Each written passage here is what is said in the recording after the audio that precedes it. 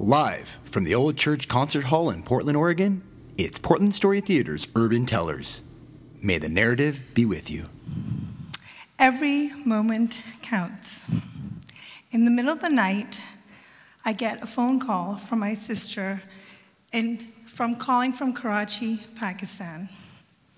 "It's Sean," she says, "my 37-year-old brother. He's in the hospital. He's in the ICU. A couple of days ago, he had an ear infection." And he was like, "No big deal. I'm at work. It'll go away." But now the ear infection had spread throughout his body, and he was going to septic shock. My mind was reeling and racing. How could this be? He's only 37.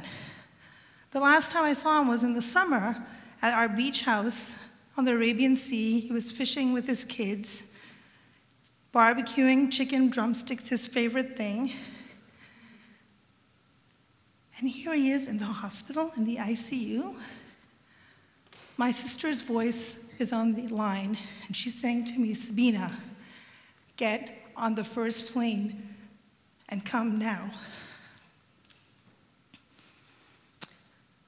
We knew it was serious, so my husband and I started our 14,000-mile journey from Portland to Seattle, Seattle to Dubai, and Dubai to Karachi. And all the while, I'm getting text message updates on my brother Sean's condition. I was praying for a miracle because one by one, each of his organs was shutting down like a massive blackout. And we were powerless to stop it.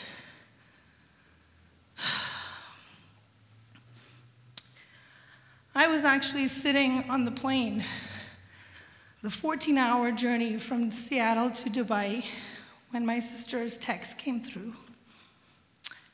And it said, "Sean's heart has stopped." And in that moment, all I could do was look at my phone and look at his face, a photograph from that summer, and tears were running down, and I was crying silently in a plane with 300 strangers all around me. I got off that plane in a wheelchair and waited for my next flight to Karachi, knowing that he had gone from my life. He died that morning at 7 a.m. on November 17th, 2016, a year ago.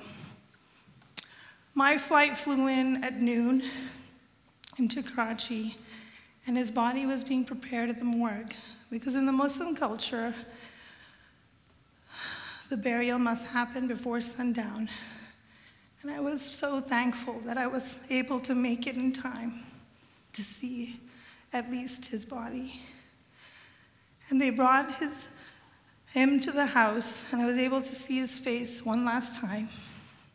And then he was wrapped in a shroud and lowered into the ground and covered with rose petals. He was 37.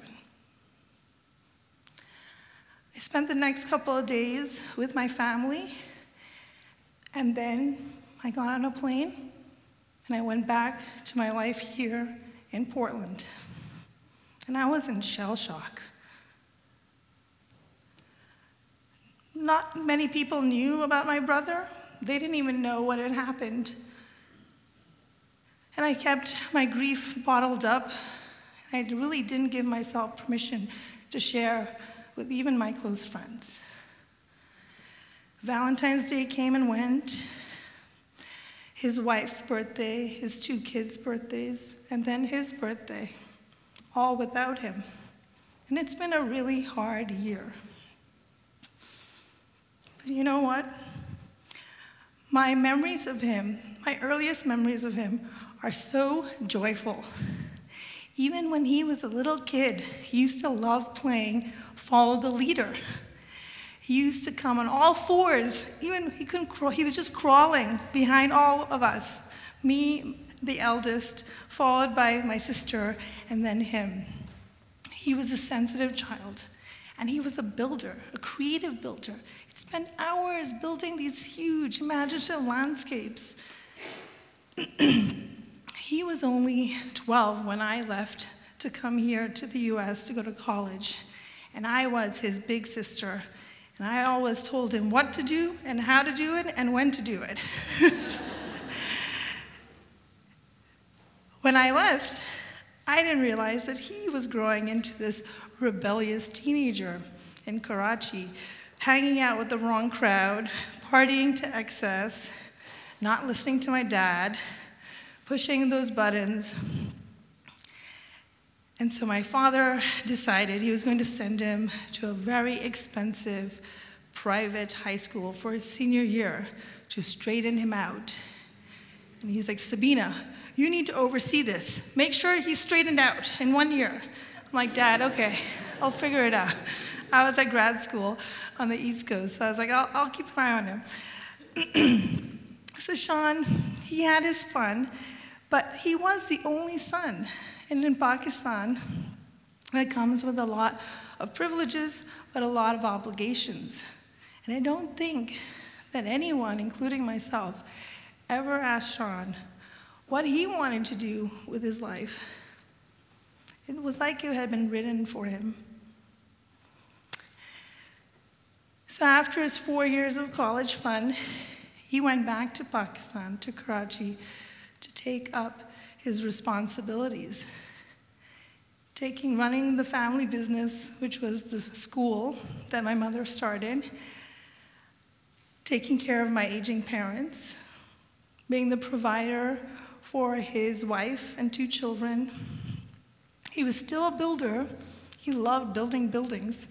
Built a school, built the beach house, built his own beautiful house. And he was involved with so many things. He was really well respected. So this partier that I knew had grown up into this really responsible workaholic. He had built his life in Karachi and I in America. And during this time, we really didn't take that time out to connect long distance over the phone. Life was stressful and busy for both of us. But every summer, I made a point to fly back 14,000 miles to spend summers or a couple of weeks with my family and with him. And I remember the last fun time we spent together like it was yesterday. It was a warm summer night on the Arabian Sea. We were on this little fisherman boat, and it felt like it was just the 2 of us. The water was kind of waving and rocking the boat, and there was a wind blowing through my hair. And if you looked out on the shoreline, you could see the city lights of Karachi shimmering. And if you looked up at the horizon, it was a deep, dark, inky night, and it was so peaceful. And in that moment, I let go of my big sister role. And it was just like I was hanging out with an old, close friend. It was wonderful. I thought I had my whole life ahead of me to get to know Sean as an adult, but it was cut short. And there were so many unanswered questions, so many missed moments. This Christmas, I'm going to get to spend it with Sean's 2 children. His 9-year-old son, Mikhail, who loves soccer, and his 6-year-old daughter, Anya, who loves makeup. I know. And we're going to do Christmas in Washington, D.C. all together. We're flying in and meeting there. And I'm really going to take the time to get to know them as they're growing up, because every moment does count. And I want to get to know them and my family as deeply as I can, the way I wish I had known my maybe brother, Sean.